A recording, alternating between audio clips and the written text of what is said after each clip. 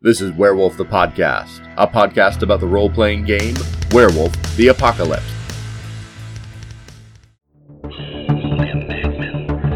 Have you heard of High Level Games? If you're a content creator looking to make your dream a reality, you need High Level Games. High Level Games does layout, editing, and development support such as Kickstarter and more. Even if you're not a creator and just want to enhance your game with exciting new supplements, go to highlevelgames.ca and check out Dark New England for V20. High Level Games. We want to help you level up your role-playing game. highlevelgames.ca. Welcome to another episode of Werewolf the Podcast. I am one of your hosts, Josh Heath, and we are joined by my fabulous co-host. Hi, I'm the other co-host, Carrie. Woo! Woo! We are excited today to be talking to all of you. We are going to bring you a wonderful episode about the Macaulay, but before we do that, two things. The first is there is a slight content warning to this episode about harm to unborn children. We'll leave it at that. Just say it's something we will address and hopefully not in any graphic detail, but if it's something that bothers you, maybe skip this episode. Also, there have been some listeners that have mentioned recently that they are concerned. I don't know if that's quite the way that they would describe it. Didn't themselves. seem that heavy, but yeah. Yeah, about our negativity toward the Breed books.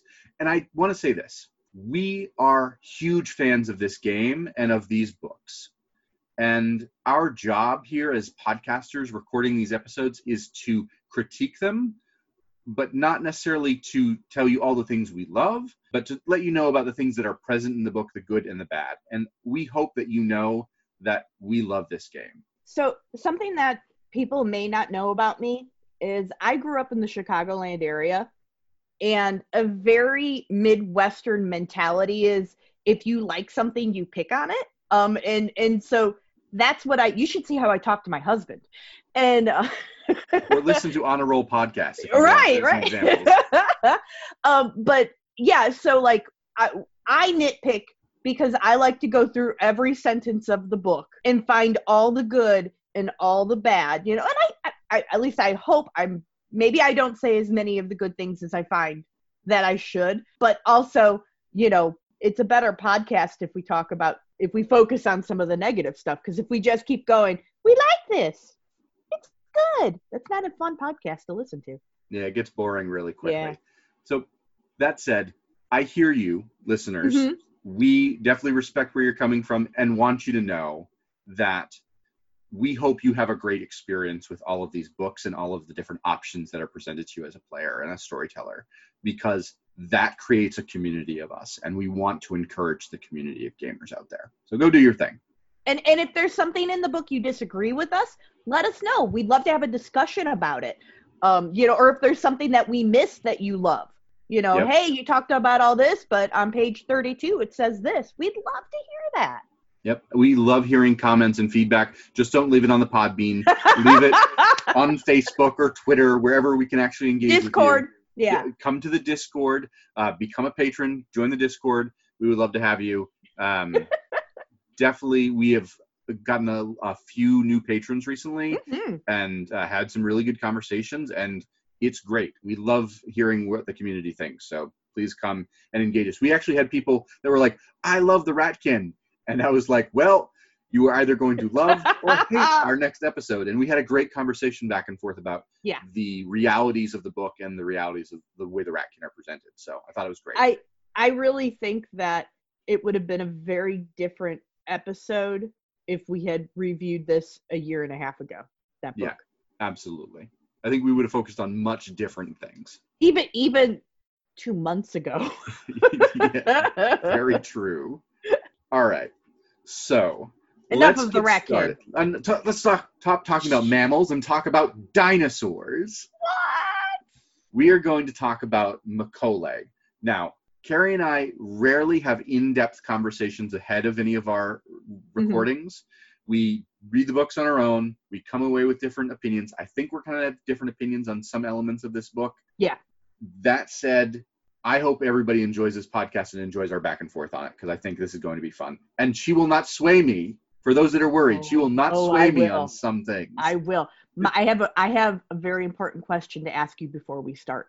Okay, go ahead. What's your favorite dinosaur? Oh, that's such a good question. I don't know. Like, it's so hard because What?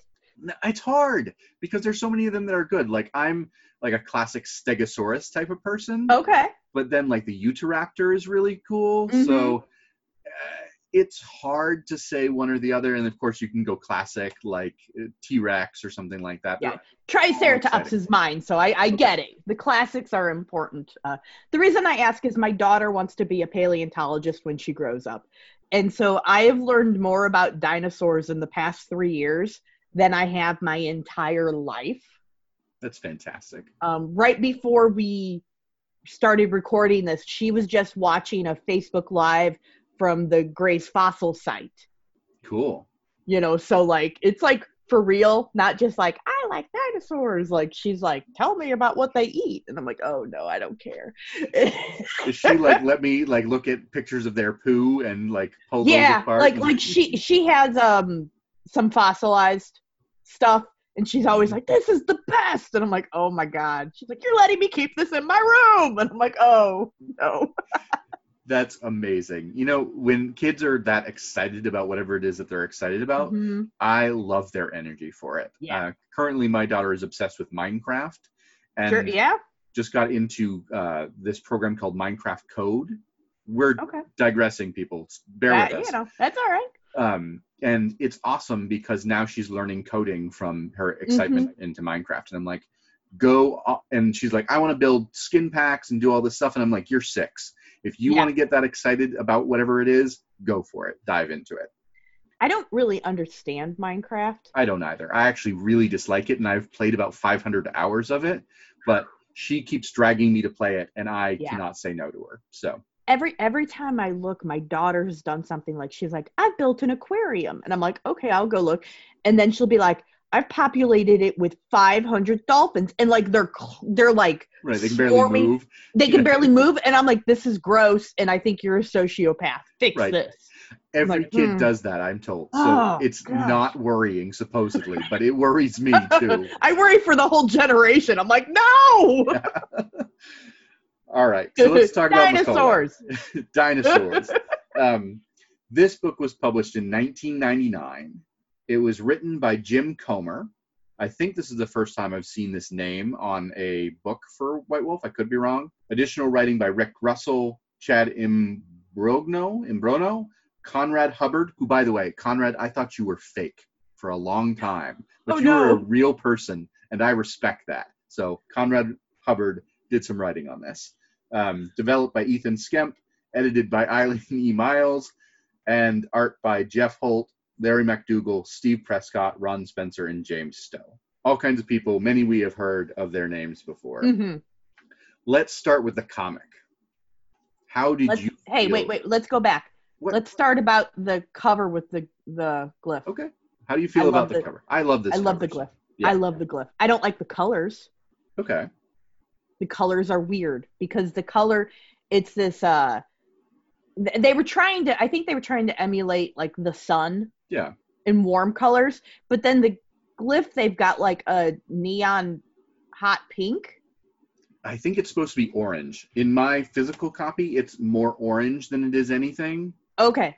So my PDF is weird, and it made me hate the cover because the color just clashes, and it does not in a good way clashes.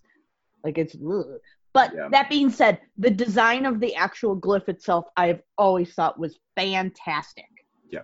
It evokes dinosaurs and dragons and sea serpents and all this stuff, but it's really simple in a good way. Like it's just like, this is a cool glyph. Yeah, no, absolutely. So, yay. Okay. Cool. So covered. Yes. Comic. Thoughts. I was not a fan. Oh, okay. So I want to preface the comic with, this is a continuation of a story from a book called Breathe Deeply.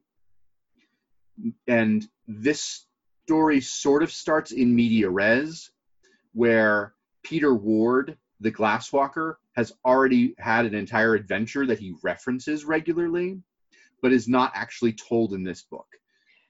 This Okay. comic picks up from there, and I think that is kind of odd if you're not like tracking that it's from that previous story. So I've never read that novel. And I could pick up that I was missing a lot. Because, like, at one point, he's referencing some girl. Yeah. Like, I wonder what's her name's doing back home. And I was like, who the F is this person and who cares? I'm so mad I'm knocking over my drink. And so it was really, like, it really shook me out of the story because they were like, look how clever we are. We're continuing this story. For those of you in the know, woohoo! But those of you that weren't, it was like, okay, why am I even bothering reading this? You're clearly not telling it to me. I think that's fair. I am such a huge fan of that book that it's hard for me to distance myself and know, like, would I enjoy this comic by itself? And I remember reading it before I read that book, but I don't know how I felt about it. I think I just kind of went, yeah, it's a comic. It's an intro story to Werewolf. I don't have a lot of thoughts on those usually. Okay, I will say this. I like the fact that the intro comic fed into the rest of the book. Sure. Because a lot of times they give you this intro comic and then there's nothing else. And you're just like, well, if I want to care about these characters, you need to tell me what else happens. So I did appreciate that. There were so many nods to this other book, this novel, that I had not read. Like, at one point they talk about a disease like white snow or... Yeah, I don't know 100% if that's from the book or from another book that it's referenced. It's from a novel. Mm-hmm. Because I was like, they were like, the disease that the Guru had. And I said, I have never heard of this Guru having this disease. And I've read a bunch, not everything, but I've read a bunch of the books, like the rules books and stuff. And so I got mad and I Googled it. There was lots of Googling happening. And I was like, well, I said, now I have to read the novels to know what's going on. Yeah. I mean, like, that wouldn't be terrible, but. It cuts both ways. This is the first time I've seen them directly connect a novel to one of the story books, one of the role-playing module books. I don't know, source books. That's the word we want to use. Aha.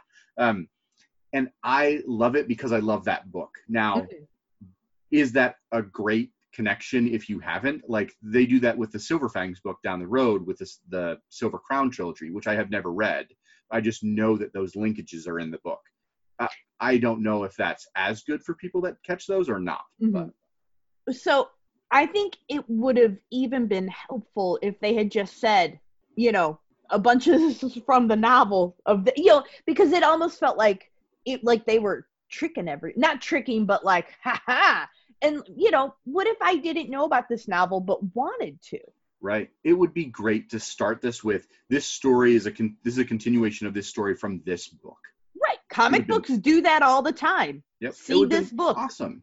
Like, people would then go and buy the book. It would just encourage them to do that. Yeah. Okay. Yeah, agreed. Absolutely.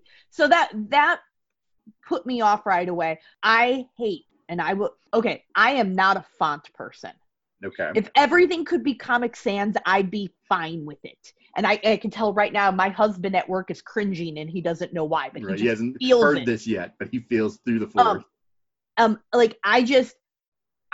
don't care. Like, and I know that, as an artist, I am mentally aware that it does affect everything on a page when the font is different. You read it. Particularly on a comics page. Yeah. Right. So, like, I get it. But, like, I just can't bring myself to care. That being said, the font they use in this comic for the memory, I guess it is. Yeah, the Nesis, the memory, yep. I can barely read it. And it could be because it's on a PDF. For those of you that don't know, I should have started with this. I swore I had this book.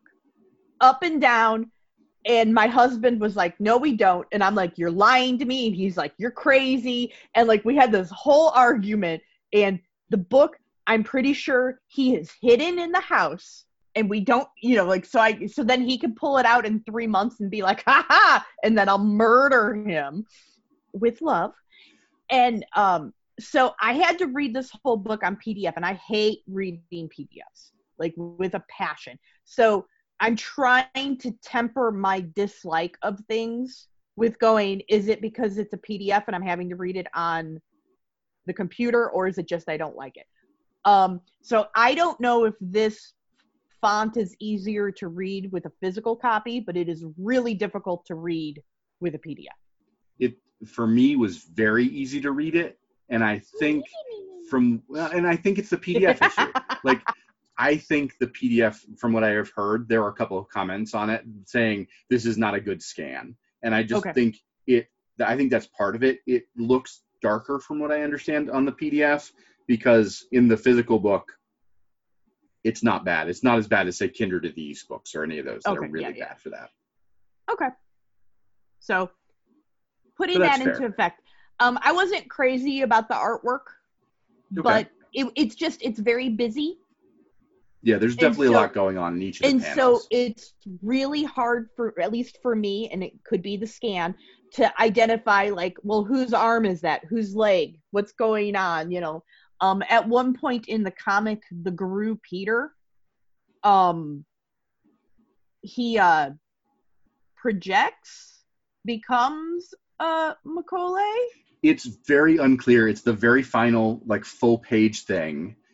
And it's not clear, does he goes into Krynos form, and then goes into giant dinosaur form. Dragon. But it's like, is he actually a dragon right now? Is this in the memory? What is happening? That is one of the few things that you and I talked about beforehand, because I messaged you and I was like, is he both? Is he not? And you were like, no, he's just a Gru. But there's a point in this book that one of the Macaulay say, no, you're a Macaulay like us, and a werewolf. Yeah. So I don't know what he is. And White Wolf keeps telling us, you can't have a crossbreed, and then they keep giving us examples of crossbreeds. Jerks. Okay. I think that is at least slightly fair. I will say this. This book is very clear at times, and then unclear at other times. That Geru cannot become Macaulay. However, there's one example. But they say he does. Well, there's one example of a Geru gaining access to the Nisus, gaining access to the memory of the Macaulay. Now, let's start there with some explanations. We've been talking about Nisus and memory. The Macaulay are supposed to be the memory of Gaia. That is their mission. That is actually the thing that they were tasked to do by the Earth. I always thought that was like the douchiest thing Gaia could give someone. Like, pretty boring. Oh, not only boring, but like heavy. Like, you get just to remember everything. Well, how depressing is that? Particularly when you have to go through all of the, like, extinction events that have occurred. Like, it's like, I'm surprised that there's any Macaulay left, because why wouldn't they all just die from everything being terrible? Well, and they do talk about, if you go into the memory too often, and all the dark memory, you will drop into Harano, because you are just overwhelmed by sadness constantly. So memory is both a blessing and a curse. And that is the role of the Macaulay, the basic thing that they have to figure out. And the main story that continues out through this book is about Peter Ward, this Glasswalker, becoming involved with Macaulay, learning about them, helping them, and trying to tap into that memory. And I think it's really interesting to ask the question of what if werewolves could access this memory and what benefit that would provide them. I think that's cool. I wish they gave mechanics for it. They don't. That's a little disappointing. But maybe they're like, we already have your one special snowflake. If you want to use him as an NPC. But they don't even, like, at least not in this book, there's no stats for him. Not at all. So it's not like you could use, you'd have to make up your own stats if you wanted to use him. Yeah. Well, that is a thing. But any other thoughts on that before we move into the introduction in chapter 1? No, as I said, I had a hard time with this, but that's because I had a hard time reading it, and then I also had a hard time following just the visuals because it was super busy. Yeah. I think that's fair. There's a lot of stuff going on in the comic. I really enjoy it. But again, for me, it's a continuation of a story I really like in a format that I think is really cool. And it ties into Australian Aboriginal and Pacific Islander stories that I think are really interesting. Like, it's not about your American or Western oriented dragons. It's all about, hey, these dragons are from somewhere where we don't usually focus on from a White Wolf perspective, and I really appreciate that. Yeah. Okay. And that brings us into the Sunrise or Dragons in Our Mist chapter, which is sort of the introductory chapter. These chapters are not labeled Chapter 1 Introduction or anything like that. They're given these Macaulay-ish names to describe them. I don't know if that's helpful. It's just, that's a thing that you see here in this particular book. It's clever, which it might be too clever. Yeah. It strikes me as there's got to be a balance. I have to know what chapter I'm reading in. If I'm referencing it for somebody else, I can go with the page numbers. Yeah, it's really hard to go, hey, go to the night lizard skin. What? Right. But what I like about this chapter and in general the chapters as we go forward is how they mix the story elements and the actual, we're telling you this out of character. This is just how things are. I think they do an excellent job of that in this book, where they give you a couple of paragraphs of this is in character. Now we're out of character. This is the things that are happening in the background. It starts that a little bit here in this chapter and then builds into it as we go along. And I really, really appreciate that. I thought the first two chapters were really convoluted and hard to follow. Again, it's a PDF, so I'm trying to not like be like, Rah! But like, it's the first time I've ever read a White Wolf book and went, oh man, I wish that they had put a little bit of mechanic explanation in the front, because the Macaulay, because we're dealing with Macaulay, they were trying to give them, and on top, Aborigine, so like there's that layer, there's the Macaulay has a weird cadence to the way everything is spoken. There is the memory is a little wacky to decipher, involving all that. Put all those filters on, then you have to put a Garou filter on everything that you're reading. And then you have to put a filter on, I'm reading this as a player or storyteller trying to figure out what's going on. And it was just, I kind of wish they had just been like, all right, look, like even a little sidebar. If they had just been like, all right, look, there's 4 streams. They're kind of like tribes or types. There's, there are auspices, but some have 7, some have 4. Instead, and they all have different names for everything. Right. And again, I'm not even going to try to pronounce these things because I will butcher them. And so they all have these really fantastic to read, like Aborigine names, but like they're renaming the continents. And so like, and well, in this time era, we called it this. Or they don't even tell you. They just call it that and keep going. And then I'm like, I don't even know where we are right now. I get where you're coming from with that. Maybe I'm just dumb, but I had a hard time with this. I think that's fair. I think what I agree with you on is that having the lexicon, and I think having the physical book makes this easier. Having it open and being able to work through the book with it helps with that. That said, one of the things that's complicated is and I think you're absolutely right about this, is the Macaulay have no unified system of auspices. They're all affiliated with the sun, but the way they're affiliated with the sun is different based on the stream, and the streams are the different types of lizard that you're associated with around the world. So you could go continent by continent, sort of, and divide the different streams of Macaulay. You have the streams that are in Australia, you have the streams that are in Asia, East Asia, you have the streams that are in the Indian subcontinent, you have the American stream, and you have the African streams. And there's linkages between some of them, which gets confusing too, but it is helpful to have that lexicon there to refer back to until you fall into this is what's happening here. Yeah. Which I think you can get to, but it takes a little bit if you're like just diving into this. So I think it's fair, but I think it's all there to build you up. Maybe, at least. Maybe.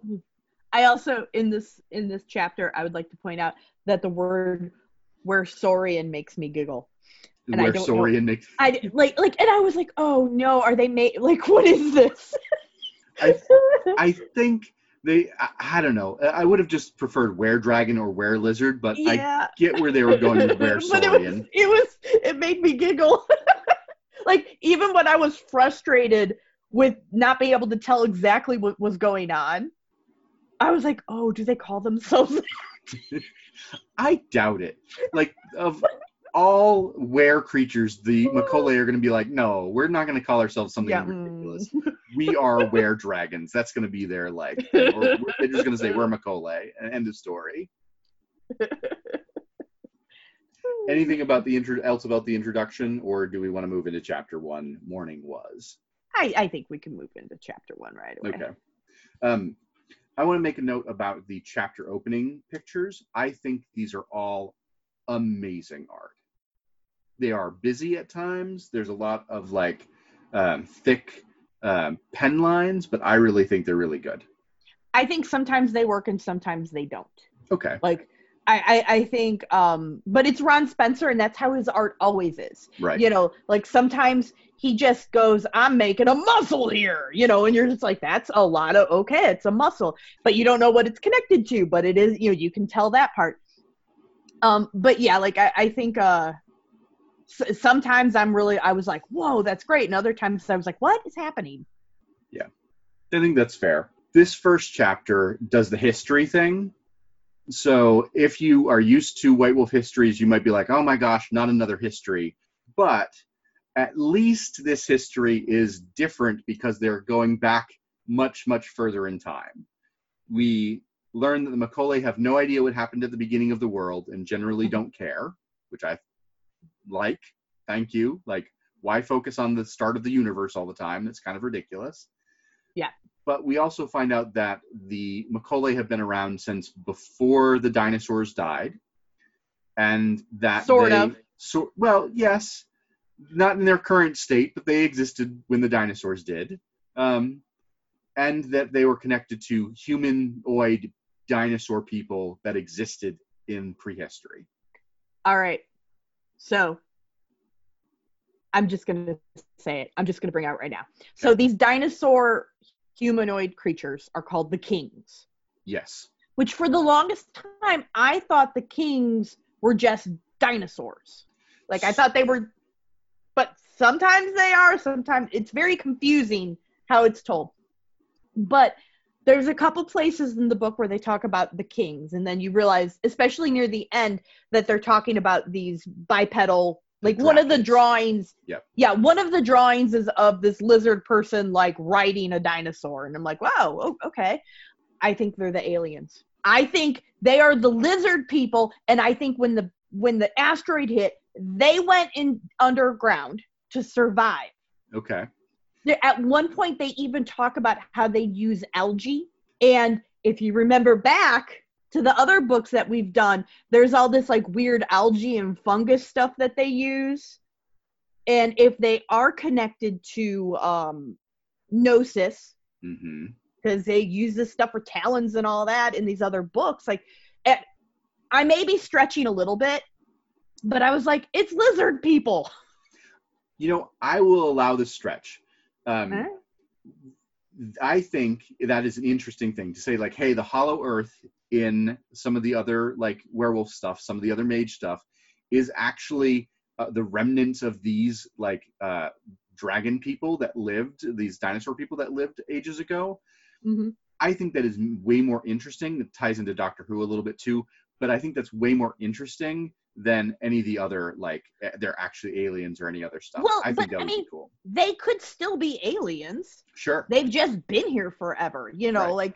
like it's weird that we would have a reptilian, you know, humanoid figure at the same time as there were giant reptilian, you know, like that would be weird anyway. Like maybe these aliens crashed, saw dinosaurs, and went, well, we need to look like them. Okay. Like who knows? Sure. I'm not an alien, but it's aliens. It gives you all kinds of like story stuff to like hang your hat on as a storyteller. Yeah. Now, I do want to make a note because lizard people is a anti-Semitic storyline, and I'll kind of explain why. There's the roots of the lizard people conspiracy in Conspiracy Land So bizarre. are associated with anti-Semitic tropes, and that is a problem. And while we are not saying that the Macaulay have any tie to that, actually they're not really tied to it at all. No. Stay away from that trope if you are going to tie in lizard people in any sort of way into your game. Like, just don't do that. Like, that's Well, not don't be anti-Semitic no matter what you do. right. Like, I just wanted to mention no it because isms. I figured that's fair. someone would be like, hey, why didn't you talk about this? I That's fair. absolutely think, like, just don't do it. Just don't do any isms. Yeah, stay away from the isms, people. Back off. Isms are bad. In general, I like I said, I like the way the history works in this. I like how they talk about the Wars of Rage, and they tell you that Macaulay don't actually remember some of these really important moments. Like, there are these, what they call, I don't remember the terms for them, but like no-go places, basically, in the memory, where they say, don't go there, you will have a bad time if you try to. Yeah. Like, you'll go crazy. Right. And I think that gives me enough as a storyteller to be like, no, you cannot find out exactly what happened in the War of Rage in this moment. But you can find out things around it and like use those as clues. That's the problem with like telepathy or divination or anything like that, is always giving too much away. In this instance, you can give just enough with the bits and pieces of the way the mechanics for Nesis work, which I think is cool. Yeah. You learn a little bit more about the various shifters that got killed during the War of Rage in this, which I think is really cool. Like, there's some stuff in here that I don't think is in any other books. So this is the place to go for the most information you can find out about the Gronder until Werewolf 20th Anniversary Edition. So that's cool. About the Apis, you learn quite a bit of little stuff. So there's lots of cool little things like that in here. Yeah. I'm looking. I'm like, oh no, I wrote a bunch of notes about that stuff because I actually thought those were neat. Any other thoughts about like things around them, or? Well, just anytime we can talk about skull pigs, I'm in. And it gives you a linkage with the skull pigs to be like, yep, this is the thing that happened, and now there's skull pigs. Like, yeah. I love the idea, the potential for a redemptive story about the skull pigs. Like, that could be. I'm a sucker for redemption. Yeah.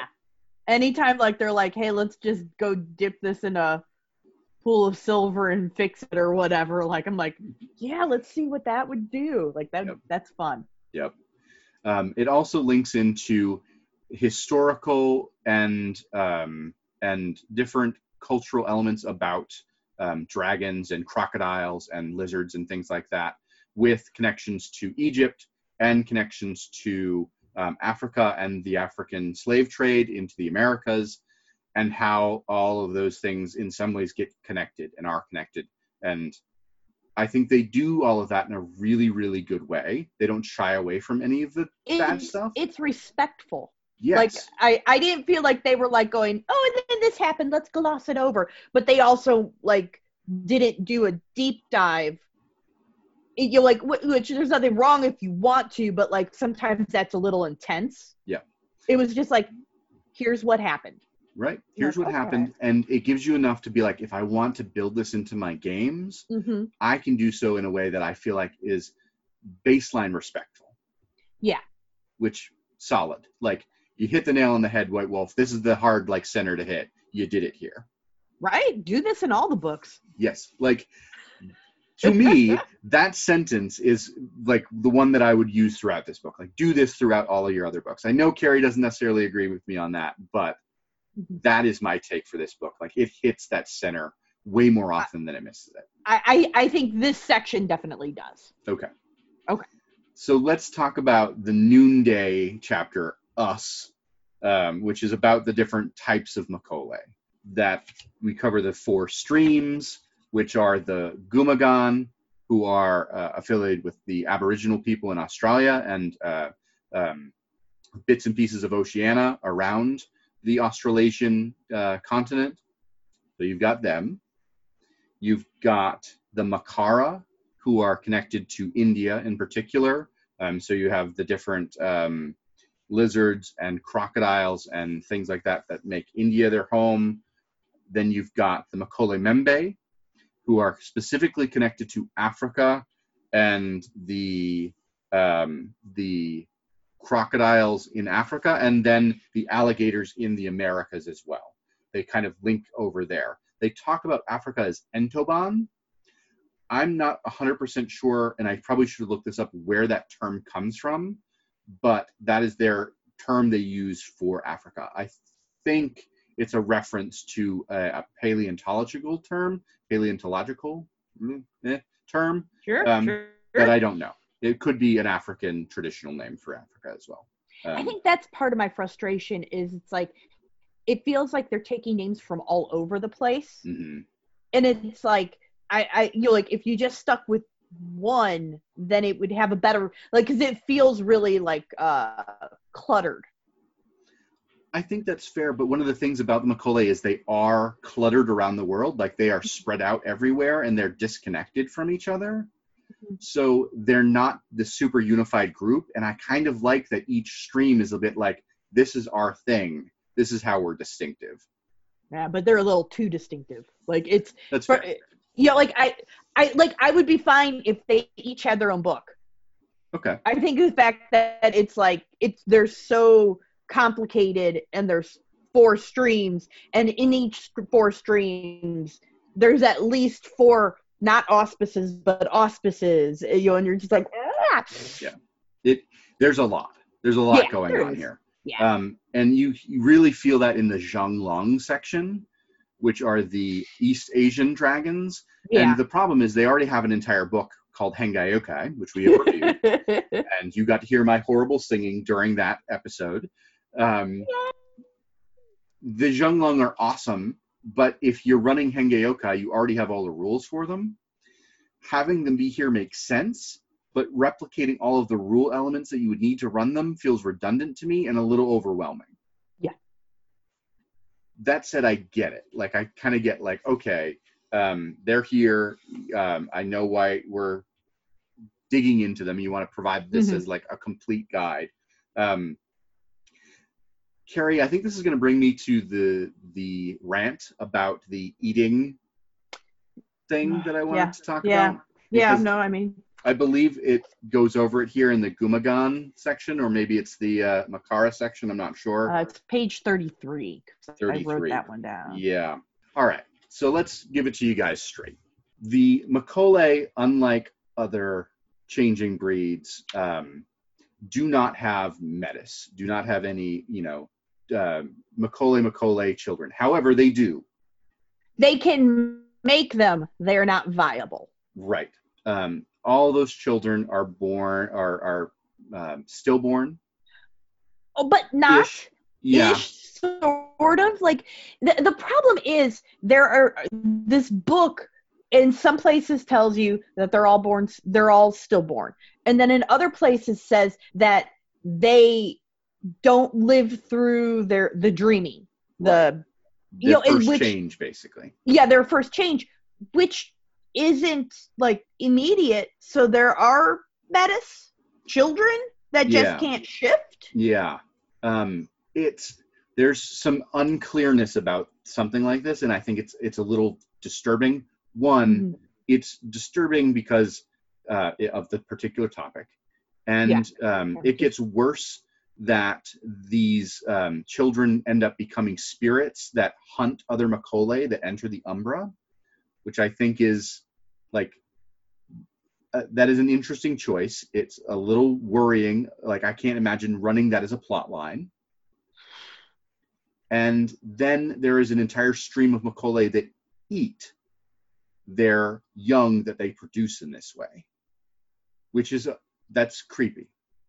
It by the book, it is said that when the mother, because it's specifically the mother mother has to consume the child back into her body, and that stops the child from becoming one of these spirits, which are they call the innocents, which is just like another rub. It's like, why would you do that?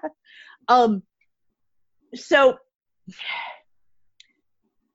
Garou have the Gathering for the Departed.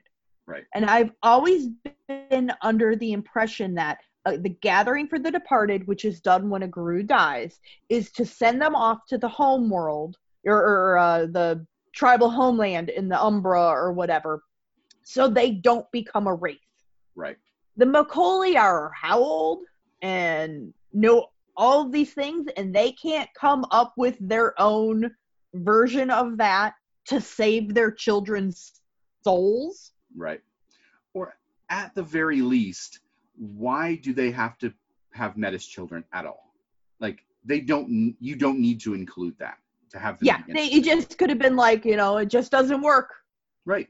It would make complete sense. Like, they just cannot have Metis. And I'd been like, all right, cool. Yeah. Like, great. Like, the problem is, one of my major issues with Werewolf is, as a whole, and I love this game, but one of the major issues is there's a lot of damn focus on breeding constantly, and it's really uncomfortable.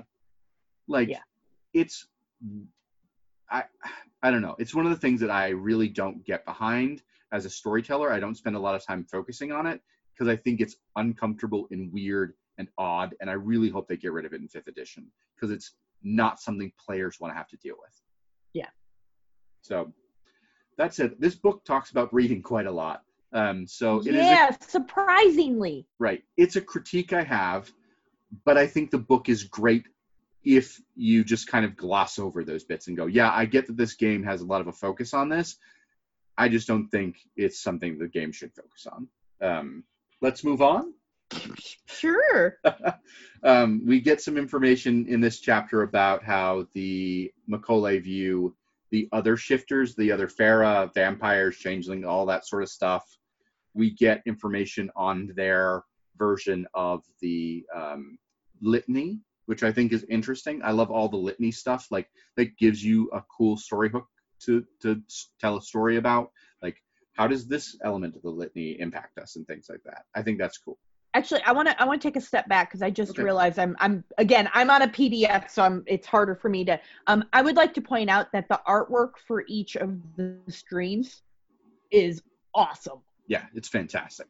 They give a three-face portrait, so you get their dinosaur portrait, you get their Hamid portrait, and then I can't remember what their lupus. Their Sukid form. Sukid form. Yeah.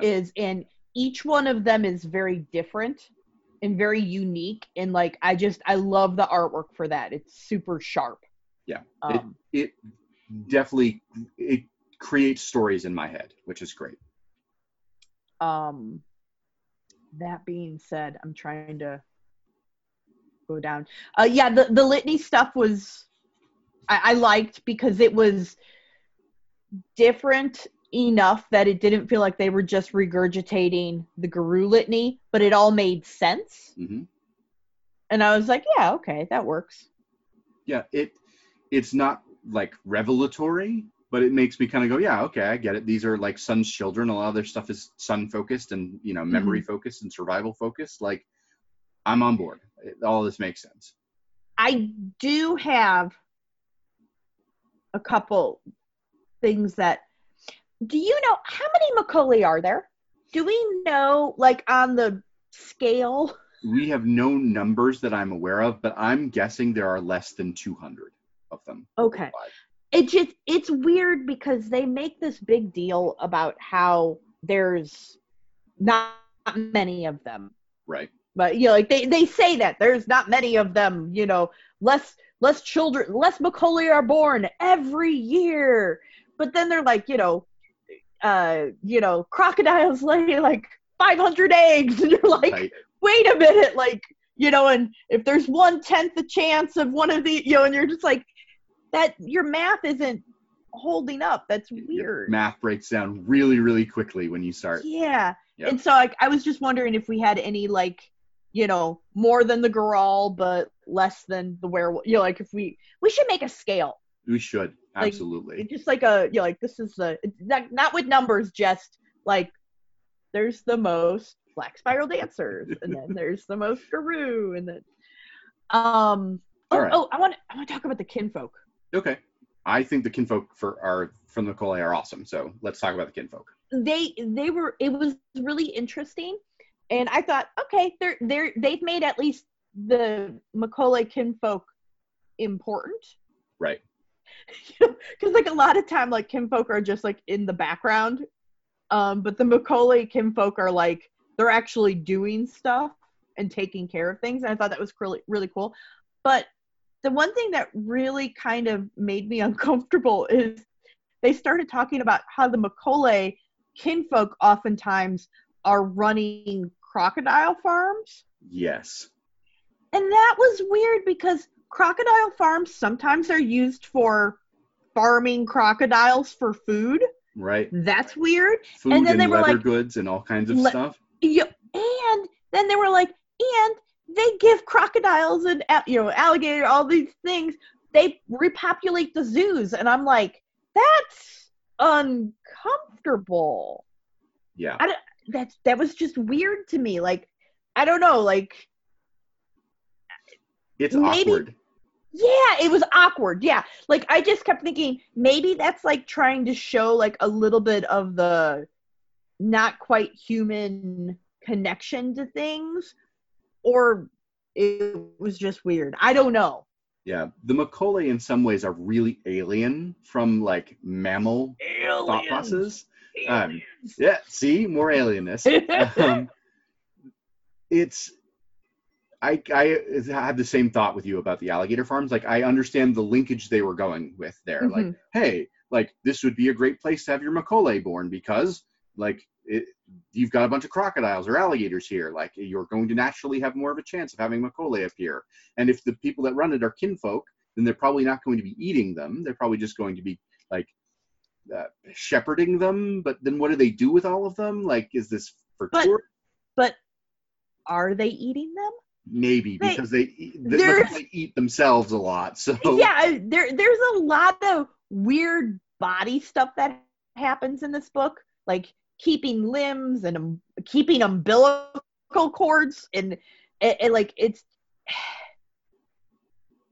there's a lot of points in this book where they talk about the Macaulay just eating people, and not like we ate a bad guy. It was like this person was in my way, so I ate them. Yay, Gaia. And you're like, wait a minute. They talk about calling the herds, mm-hmm. but they, but like, it's like, well, if they were stupid enough to come near me, and you're like, whoa. Like that. To be fair, if you're a dragon or if you are a crocodile, you probably don't care too much about your average person. You're right, but there's a lack of empathy to them that is a little disconcerting, and then maybe they feel the same way about regular crocodiles, right? It's not a Macaulay, it's not a kinfolk. We can make them into a purse. Like, I don't know. I think you might be right. Like, and I think that's supposed to be a little bit of the horror of the Macaulay, that mm-hmm. when as antagonists they are reptiles. And they really don't care too much. Like most reptiles, excluding some crocodilians who do take care of their young, most don't care. Like, have absolutely no compunction about eating each other, have no worries about, like, just killing anything that gets in their way. Like, do not have the same sort of, like, emotional attachments that we have as humans. Right. So, I think you're right. I think that is actually supposed to be there. But it gets creepy. Yeah. So something to think about if you're running a Macaulay. Like, how do you balance your humanity with this? You are also a like unfeeling reptile a portion of your life. I think part of it is I have a hard time as a storyteller going, how would this fit as a PC with other PCs? Sure.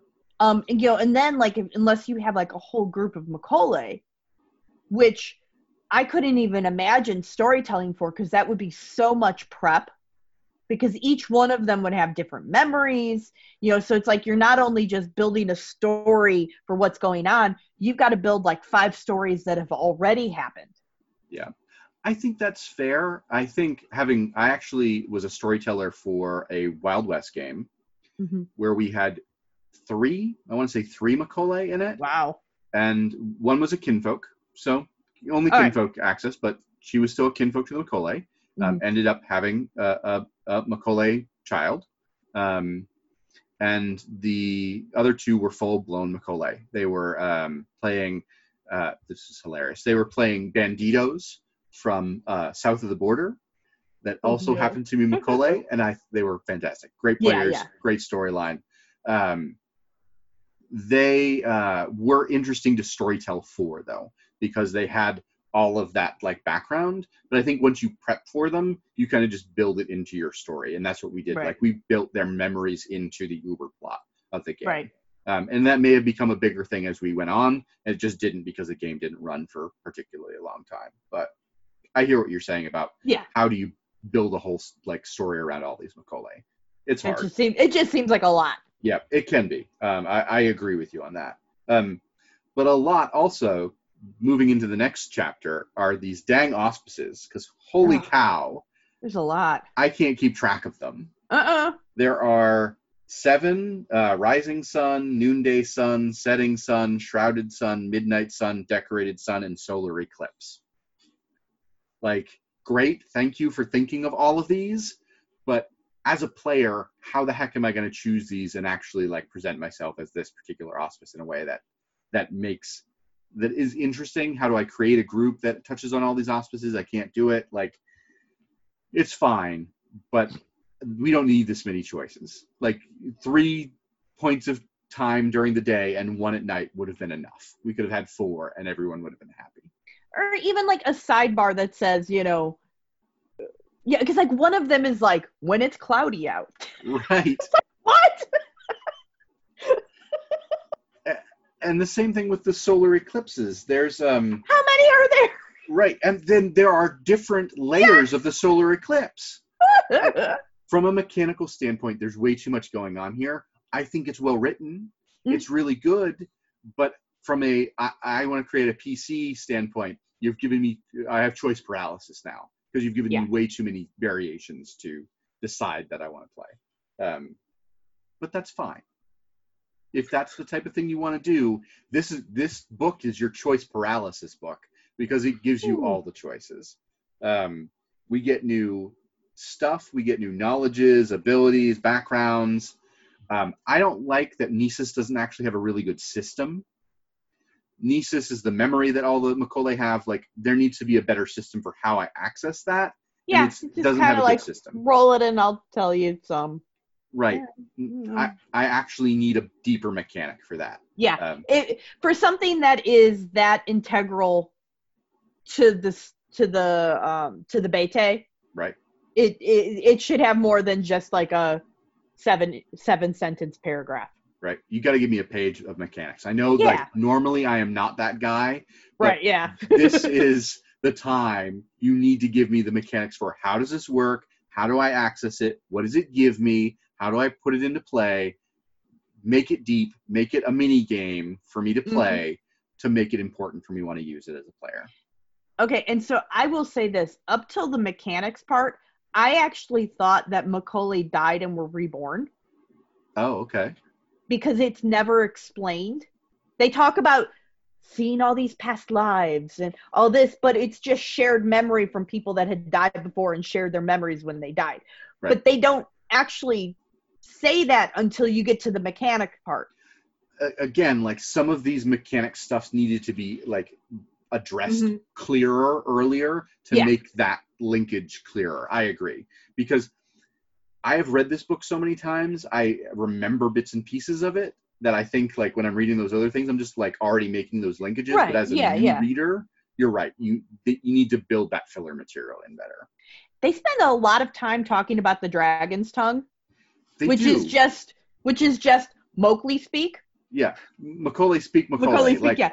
great. Like, why do you need to keep talking about it? And why do you need so many chunks of time on it? There's literally all you do is speak Macaulay. Like, Yeah, great. Yeah, that makes sense. Oh, Yeah. you don't have a tongue? Okay, you can't talk it then. right, That's all so you have to say. you have the flaw. You can't speak this language. Fine. Like, here I actually want to dive into mechanics conversation now. Okay. Because we're talking about them anyway, but here is my big frustration. Werewolves turn into Krynos form werewolves, and they get form benefits from doing so. And they are raging, killing monster machines. That's what they're supposed to be. Mm-hmm. Macaulay, when they shift into their Archid or dragon form, are supposed to be rampaging, even bigger monster killer machines. However, they get no universal statistics for shifting into their dinosaur form. None. Absolutely none. And the system for creating your own dinosaur form, you can literally create something that can do no aggressive actions.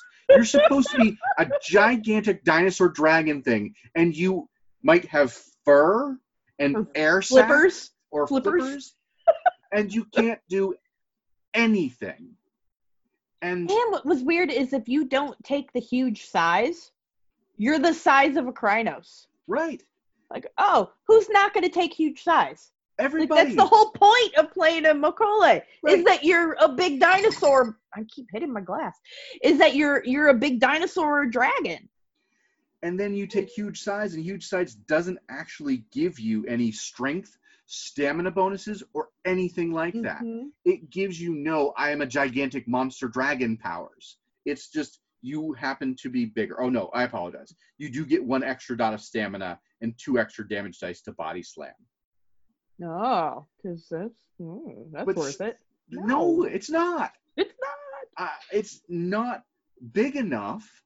Like, I can take this multiple times, sure, but I'm still going to be weaker than a Garal more often than not. Yeah. That's ridiculous. Like, these... I actually think the lizard form gave better bonuses. It does! Being a Yeah. crocodile is better than being a dragon. And that said, I would be totally fine with all of this, with all these options and customizing your dragon form and all of that, if you had some universal statistics adjustments. Everybody gets +3 strength. Everybody gets +3 Mhm. stamina. Maybe you get a bonus to dexterity too, because why not? And then you get your special individual, like, options that you get to pick. Cool. I would be totally on board with that. Then we are all major powerful dragons, and we get to be individualized dreams that we dreamt up when we were kids. I'm on board. The fact that they don't have that bothers the heck out of me. No, I agree. Okay. That was my big rant for this book. Like, Okay. I'd been thinking about that for days. Carrie, do you have any other thoughts on character creation or... I'm any trying to mechanics? see where I am. Hold on. Okay. Right now I've flipped to page 61. All right, yeah, I'm pulling that up now. Yeah. Oh, you know what? I do have one, like, this is going to sound funny because I was just bitching about this. So now I'm going to bitch about it because they did not do the thing that I was bitching about that they were doing. I think it is ridiculous that of all of the things that they kept the same with the Guru, that it was the Renown. Right?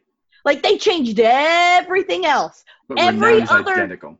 every other Bete changes the names of the renown of honor, glory, wisdom, because they're like, no, we need to be special. And you're like, okay, you can be special. That's how you're special. And then the one thing the Macaulay don't change is the renown, and they have honor, glory, wisdom. What? Yeah. Part of me is like, thank you. At least I don't have Right. to relearn another new set of things. But that's weird. Yeah. Yeah. Another thing right after that, these mechanic stuff is the totems. I don't actually understand how our Macaulay are supposed to take totems. Like, you take the totem background and you can get totems, but I don't quite get why you can't form packs quite the same way. So how common are totems for Macaulay? Well, I would assume they would be personal totems. Sure, but some of them are really expensive. Yeah. And some of it doesn't quite work. Right. But it's more like they were like, well, we have to put totems in here because people are expecting totems. Which would be, it's fine. Like, these totems are for werewolves. They just happen to be in the Macaulay book. Yeah. They're all great totems. I think they're really cool. They're really interesting. Horseshoe crab is cool in a weird way. But it's one of those things where I'm kind of like, it doesn't quite fit the other stuff that's here, the other ways you've described the mechanics in the world for these creatures. So, meh. But you get a ton of fetishes. We get a ton of talons, like a ton of these. You get the individual ones for the streams. And I think all of those are cool. So I have a weird question. Sure. Because I am trying to make sure that I remember things correctly. When a fetish breaks, no matter who breaks it, it usually explodes, right? Yes, correct. Okay. Then I'm super confused because they talk about Edge of the Sun, which is a machete, a gold machete that they use to kill other Macaulay. Right. Like, it's their executioner thing. And then they talk about, and it's okay if humans find it, they'll just melt it down. Yeah. There is a whole section on gold in here really early on, and actually they cycle back to it a couple of times where they're like, gold is bad for weapons, but it hurts Macaulay. Yeah. Gold is really expensive, so most people can't afford gold weapons to hunt Macaulay. And most of the time it's not economical to make gold weapons because gold plate doesn't do any good. Gold, like lame, I don't know if that's the thing, whatever that is. Isn't that a material? It's a material. Whatever. Doesn't work. Yeah. It has to be legitimate gold of some form. But it's just, most people aren't going to do it. So it's kind of like, why have that be their weakness? They are also weak against silver. So I would have just stuck with silver and been like, yeah, gold bothers them, but it doesn't hurt them. That's just me. I think it would have been fine if they had maybe dived into the dragons like gold aspect, and so it was a little bit more like the Korax, like they have a compulsion, right? Even though it hurts them, they want the gold. Right. And then I think maybe it would have meant more. Yeah, that would have been cool. Like, hey, we know this reduces our gnosis, but we want gold. We try and collect it. But it's a status symbol amongst the Macaulay. Yeah. Look how much gold I have. Look what I'm sitting on. Yeah, right. That would have been at least thematic to the dragon element. Yeah. The spirit tether, again, is weird. I know I mentioned that before, where you have to take your own umbilical cord. Yeah. I was like, that's kind of... There are cultures around the world that keep children that are born with cauls and children that are have odd umbilical cord things that keep them and things like that. Those are sometimes keepsakes. It's weird. I'm not saying it's not, but it is a thing that's out there. Well, no, I mean, whatever. That's fine. But that on top of the other weird bodies, they talk about circumcision. Oh my gosh, I can't talk today. A lot in this book. And there's just a lot of body modification, which is fine if you're an adult and you are agreeing to it. But I don't know, there's just a lot of body parts. Yeah. In this book. This book, like all werewolf books to some degree, it talks about body horror and is really about body horror. Like, that's a thing. It's a thing that's here. Like, maybe I think we would have to preface this entire podcast with body horror if we were to say the content warning. But yeah, it is a present element here for sure. Yeah. I do want to point out, bonus, that they've got a Talon that's chocolate. Which is great. Yes, I'm all for that. Every changing breed needs to be like, chocolate. Here's the Talon for chocolate. I once played a PC who was I was playing a lupus werewolf who I took that I was allergic to chocolate on my sheet, right? Nice. And I also took obsessed with chocolate. Right. And she was lupus, and she was not a theurge. So she thought, if I have someone awaken the chocolate, it won't hurt me then because it's a spirit. And so I in the middle of a grand moot, I convinced someone to awaken trail mix that had chocolate in it. And I ate all the chocolate pieces out of it. And then the storytellers were like, you can't breathe. And I'm like, worth it. It's like, I'm over and dying. And I was playing a little Bonar. And all of a sudden, the Geta Fenris, who had awakened it for me, realized. And he just started screaming at me. And he's like, get clear waters. And he's like, you stupid lupus. And he's like yelling at me. And I'm like, hey, no. That is amazing. That's the type of role play I always end up doing. Can I awaken the chocolate? Yeah, but it's gotta be great. And then they went and awoke a bunch of chocolate bunnies because it was near Easter and let them run around. Oh, and wow. I was like, that's just mean. I can't chase them. That's your punishment. Horrible. I know. Digging the hole even deeper. Any thoughts on the merits and flaws, which again are a very long section here? Yeah, longer than I thought it should be. Yeah, I love character options in books. Mm-hmm. I think that's great. I never have an issue with presenting them, but there are a lot of these, and some of them just, why not have these be ARCID traits? Like, there's a mix of merits and flaws where I'm like, if you had built this into the building your dragon form system, it would have been better. It would have worked better together, because a lot of them are, you can adjust your ARCID shape this way, and it's like, just give me those options in the system for building my dragon. Right. They've got a couple things in the merits and flaws about fertility that I kind of thought were gross. Yeah. There's one that you're super fertile, and it's clearly meant that the guy is super fertile. Right. So he just goes around, if he hands you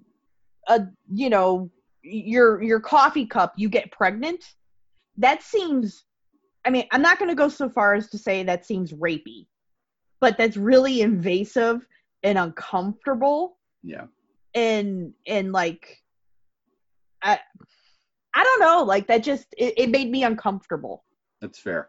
My question is, who at White Wolf throughout the development of Werewolf looked at themselves and said, I'm a 23, 26 maybe year old man. You know what I really want to role play in a game? Breeding. Why? All right. So I'm gonna make a stab in the dark and say they went, we're writing these games to try to get women to play the game. What do women like? And I don't mean sex. I mean, women are told that they're supposed to have kids. We should put that in the game. I'm not 100% saying that's exactly what, but I could also see that happening. Maybe. I don't know. Part of me looks at it and goes, the idea of making werewolves something that was born rather than made was an interesting choice. Mm-hmm. It creates all of the layers of stuff that happens in werewolf. This idea that then the species of changing breeds are dying out. Okay, fits, I'm tracking. Don't give me mechanics for playing out having children, though. As a parent, I don't need to roleplay that. It doesn't add anything to my role-playing experience mechanically that I want to roleplay. Right. I had a very hard time having Dakota. Sure. We struggled a lot to have her. and I don't need to struggle in game if I Right. fail a roll. Right. Like, that's no. Yeah. Like, I don't need that guilt. I've got my own. Yep. I'm going to say yes and just leave it at that with Mhm. empathy. Hey, I've Okay. got her. I'm good. Okay. It's all good. That's what's important. My wife and I have our child as well, and that's And even if I hadn't had Dakota, I would have got her by adopting. right. Like, you know, like I was going to be a mom no matter what. So, like, it's, you know, like I'm all for being a mom, not being pregnant. Sure. It doesn't have to be in your game. That's Yeah. that's what we're the saying. like. That's what I we're think that's saying. what we're getting at. Yeah.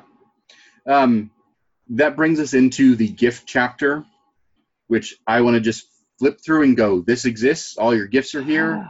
Yeah, But Carrie probably has thoughts on at least some of these gifts. I'm sure I do. Hold on. Where am I at? What page are we on? 70.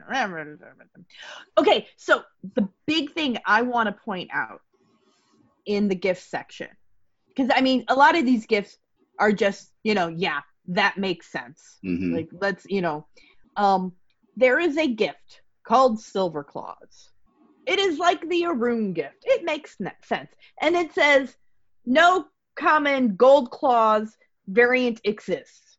There is no Gold Claw gift, Right. right? Because they would only be used against Macaulay. Like, why would you even do that?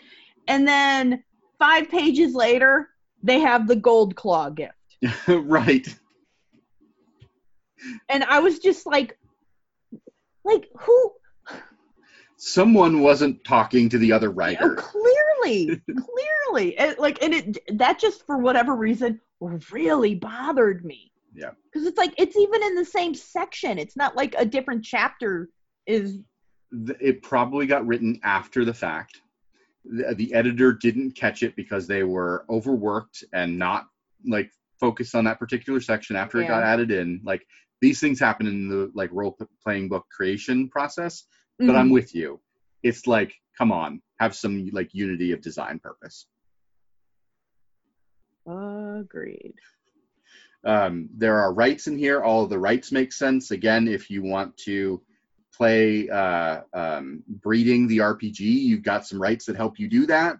But there's other rights in here that are actually engaging and interesting that I would use in a game. So open sun bridge is a cool one. Like being able to create moon bridges, but out of the sun, I think is Just super seems cool. hot. Yeah, probably, but at least it's interesting. And then shedding bones is my favorite.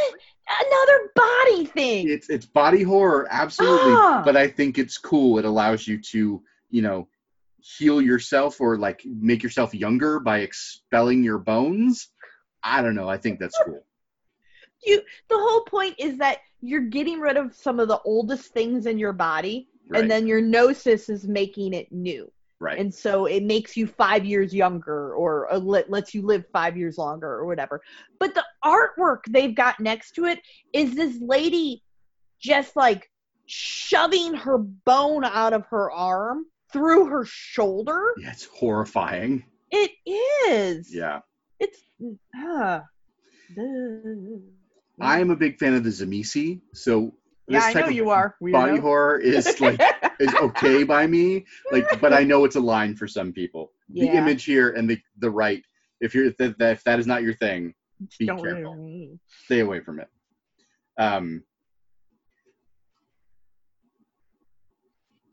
Sorry, that brings us into the Sunset chapter, Yes. Dragon Lore, on page 97, which is the storytelling section. All right. Go ahead. I'd like to point out that the art has been pretty okay so far through this whole book. Like, you know, like sometimes I'm like, I can't quite tell what's going on, but they happen to give, and I'm not sure what the artist's name is. Whoever did all the artwork from like this point on is fantastic.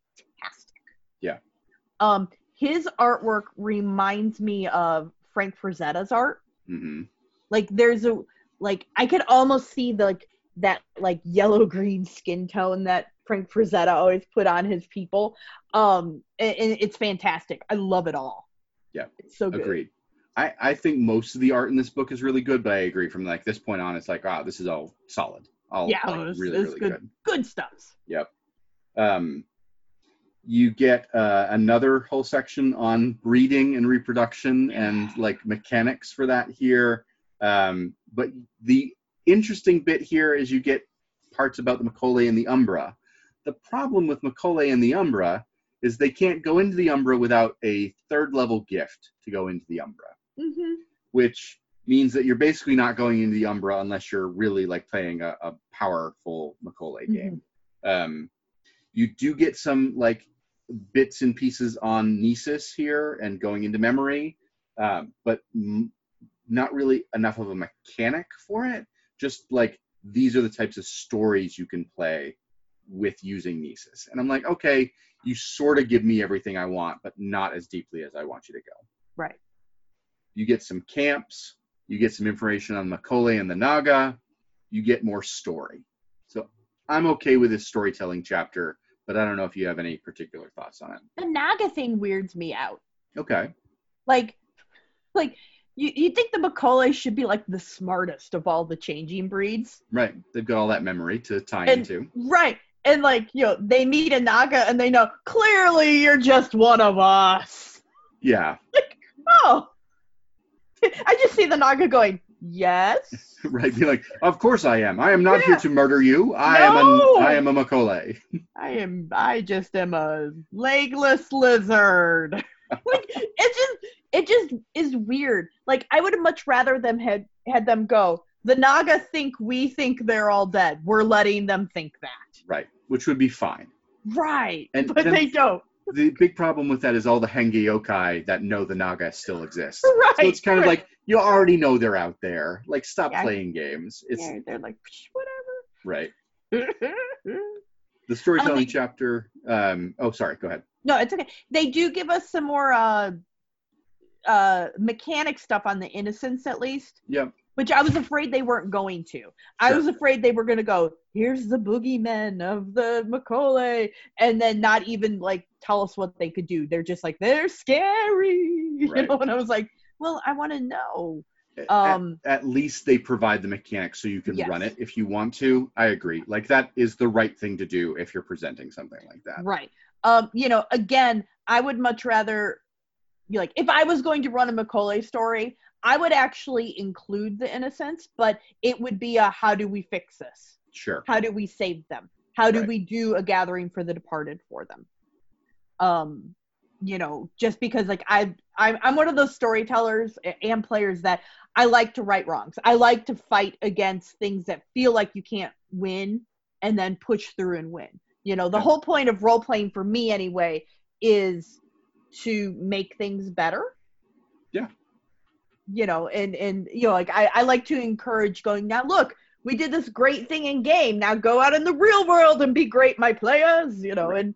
and I think that the Innocents would be an amazing story to tell about letting them actually go to rest. But I don't know. I'm just saying, if I was going to run something, that's what I would. I think that's fair. If I were to use them, I would provide players that option. That's a line for me that I don't like to cross into. So absolutely, I think that's a good story hook. Then I won't run it for you. Thank you. How do you feel about the character templates? There is something in the NPC section I want to talk about, but generally, like, we're getting into the character templates after the storytelling section. Any thoughts on those? I'm scrolling. Well, first of all, I hate when they make the character sheet on the same page. Right. Because it's so little and I'm so blind and old. Makes it very hard to read it. I know, and agree. I'm like, nothing jumped out at me as terrible. I thought they were all good. Like, I looked at all of them and kind of went, yeah, that seems like a solid concept. That's a solid concept. Yeah. There was nothing that jumped out as like, oh God, no, I wouldn't let that in my game. Right. And on the opposite end, nothing made me go, I would absolutely have to play this. I'm just kind of like, yeah, those are all Macaulay options. That makes sense. Yes, absolutely. Which is good, White Wolf. Like, hit that middle ground. I will say, I do like the Triceratops poet quite a bit, but that's because that's my favorite dinosaur. And the picture is of this little Triceratops with a big flower in its mouth. And I went, oh! Fair. Totally solid. I want to play a Triceratops that just goes around eating flowers. And speaking poetry? Yes, and bad poetry. Would be so awesome. good. All right. So I want to talk about the very last thing that I really dislike about this book. Okay. It's in the NPCs, the cool NPC section. Sure. There are very few Macaulay that have fallen to the worm. However, when they fall really, really deeply. Yes. That said, there is a Macaulay based on Barney the dinosaur. Yeah. Called Brainy Shining Without a Clutch. And this is absolutely terrible. I don't like Barney. I'm not a Barney fan. Who is? No one is. But this is terrible. Like, this is a horrid 3 paragraphs that I would be like, no, I'm not running this. Like, Pentex has a Macaulay that was born on a gator farm that eats children and assaults children. Yeah, like that I think was the problem, is they pushed it one step too far. Yeah, that was the step I was like, no, why are you doing this? I mean, it is very common in horror movies to use children's shows, because sure. there is something creepy and cultish about children's shows. Yep. Like that's one of the things I always found fascinating about the concept of using like Action Bill. Right. Is because like Action Bill, but the thing is though, like Action Bill wasn't going around killing people, he was getting other people to do it. And like if they had Brainy like, hey kids, go, eat your mom or whatever, like, okay, that at least fit, and that would fit more with Macaulay too. Right. I would have been like, okay, that's dark, but that's not horrible dark. Yeah, like, there was no reason to throw the second. And isn't it supposed to be like he's taking them to the atrocity realm or something? He lives, like, they videotape in the atrocity realm when he's doing all these things, and then like devouring these children and doing all this stuff, and I'm like, no, lines. Well, and okay, even pulling back from the lines, which I agree with, but like, if they have a hard time going into the Umbra, right? How is he so like getting into the Umbra so easily? Yeah, and are they just busing children into the Umbra? Like, did I miss that part? It's unclear. Like, it doesn't make sense how they're getting into the atrocity realm. Why is Pentex in the atrocity realm? They're supposed to be in the real world. Yeah, no, I agree. Like, if this had all been happening in the real world, that would at least make more sense. Right. Because how are your PCs supposed to get to the atrocity realm to stop him? Right. Right. There's layers to it that I can absolutely see where the writer was going with on it. Mm-hmm. I'm with you on about 80% of the way, and then you drop off a cliff, and I'm like, no. Like, I remember reading this ages ago before I had kids and thinking, okay, that's bad. I probably wouldn't use that. But now as a parent, I'm like, no, not. Isn't it fascinating how having a kid changes that? Yeah. Like, you're just like, wait. There are now things that I don't even want to potentially consider. We're good. This is all good. That said, overall, I think this is a really, really good book. I liked Macaulay a lot. I think this is the best written Breed book to date. I think it is a very good mix of, hey, here's some story, here's some out-of-character elements, here's how it all ties together. There are the issues that I have mentioned, but I think it's a really good book. Carrie, how do you feel about it overall? I think, for me, I'm trying really hard to keep going, this was a PDF, like, in my head, like, just, I didn't enjoy reading it, but it was because it was a PDF. I think the first part of the book is difficult to follow. Okay. I also don't like any book that I have to keep flipping back to look for definitions of things. So even if I had the regular book, I'm pretty sure I would have been annoyed by that. That being said, I think it was fine. I don't think it's great. Like, I'm not going to go get the Macaulay tattoo, or anything like that, but it's fine, which almost makes it worse, because if it was bad, at least I could be angry. Like I have like super emotion about like the Rakim book. Like I'm still like, oh no. The Macaulay book, I'm kind of like, yeah, it's fine. Which, you know, I want to have an emotion about it. I just don't really. Like, you know, would I use a Macaulay in a game? Yeah, maybe. Okay.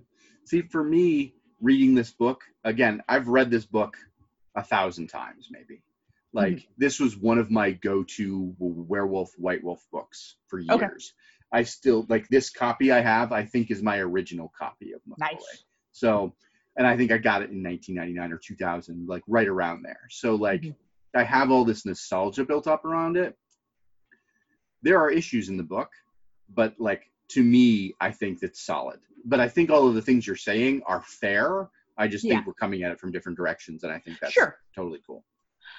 I would be interested in reading that novel and then going back. Sure. You know, maybe it would make me care more. I don't know. Maybe. And maybe not. Like maybe not. Maybe I'll be like, jerks. You might be like, Josh, this is a terribly written novel. Josh, wow, why do you like this? Doing? Why did you make me do this? Now I want to just mail it to you and be like, but then I won't have my copy because they're rare. So I don't know if I want to do that. But I'll put it on the list to go check the used bookstore by our house. Fair enough. All right. So if you had to, how many suns out of 10 would you give this book? I'd give it a straight up 5 right in the middle. Okay. Like, it's fine if you've got the rest of the books. You should have this book too. There's some good stuff in it. There's some boring stuff in it. You know, you've got to read it backwards to be able to figure out the first part of the book. But yeah, it's fine. Okay. What about you? I would give it 8 suns out of 10. And like, even with my issues with this book, I think overall it is really good. I think it does the things that I complain about White Wolf not doing well. I think it does most of them well. The art is really representative of the peoples that the Macaulay are actually supposed to be descended from. That is cool to me. Like, yes. They don't whitewash this book. I think I am happy, really happy about that. But it's not perfect. Like, I want it to be perfect. I wanted to like read this and go, this was like exactly the thing I wanted out of a Breed book. You know, I will bump my sons up to 6. The artwork was pretty okay. Like it was pretty good. Good. You know, if you are a fan of White Wolf stuff, even if you just flip through to see the type of art they have, it's definitely worth it. So I will give it 6. The artwork bumps it up to 6. Hey, we got her to bump it up. All right. What I really wish is that White Wolf would produce an art pack for the Storyteller's Vault from this book. I don't think it'll ever happen, but if they did, that would be amazing. Thank you, listeners, for listening. If you haven't yet, go and become a patron at our Patreon. You can become a patron for as little as $1. Join our Discord, come chat with us, leave comments for us on Facebook and the Twitters and all of the other places that you might find this, except for the Podbean, because I cannot respond, and it bothers me clearly because I keep mentioning it. He does. That said, until we get an answer to the question, when will you rage? We'll talk to you again next time.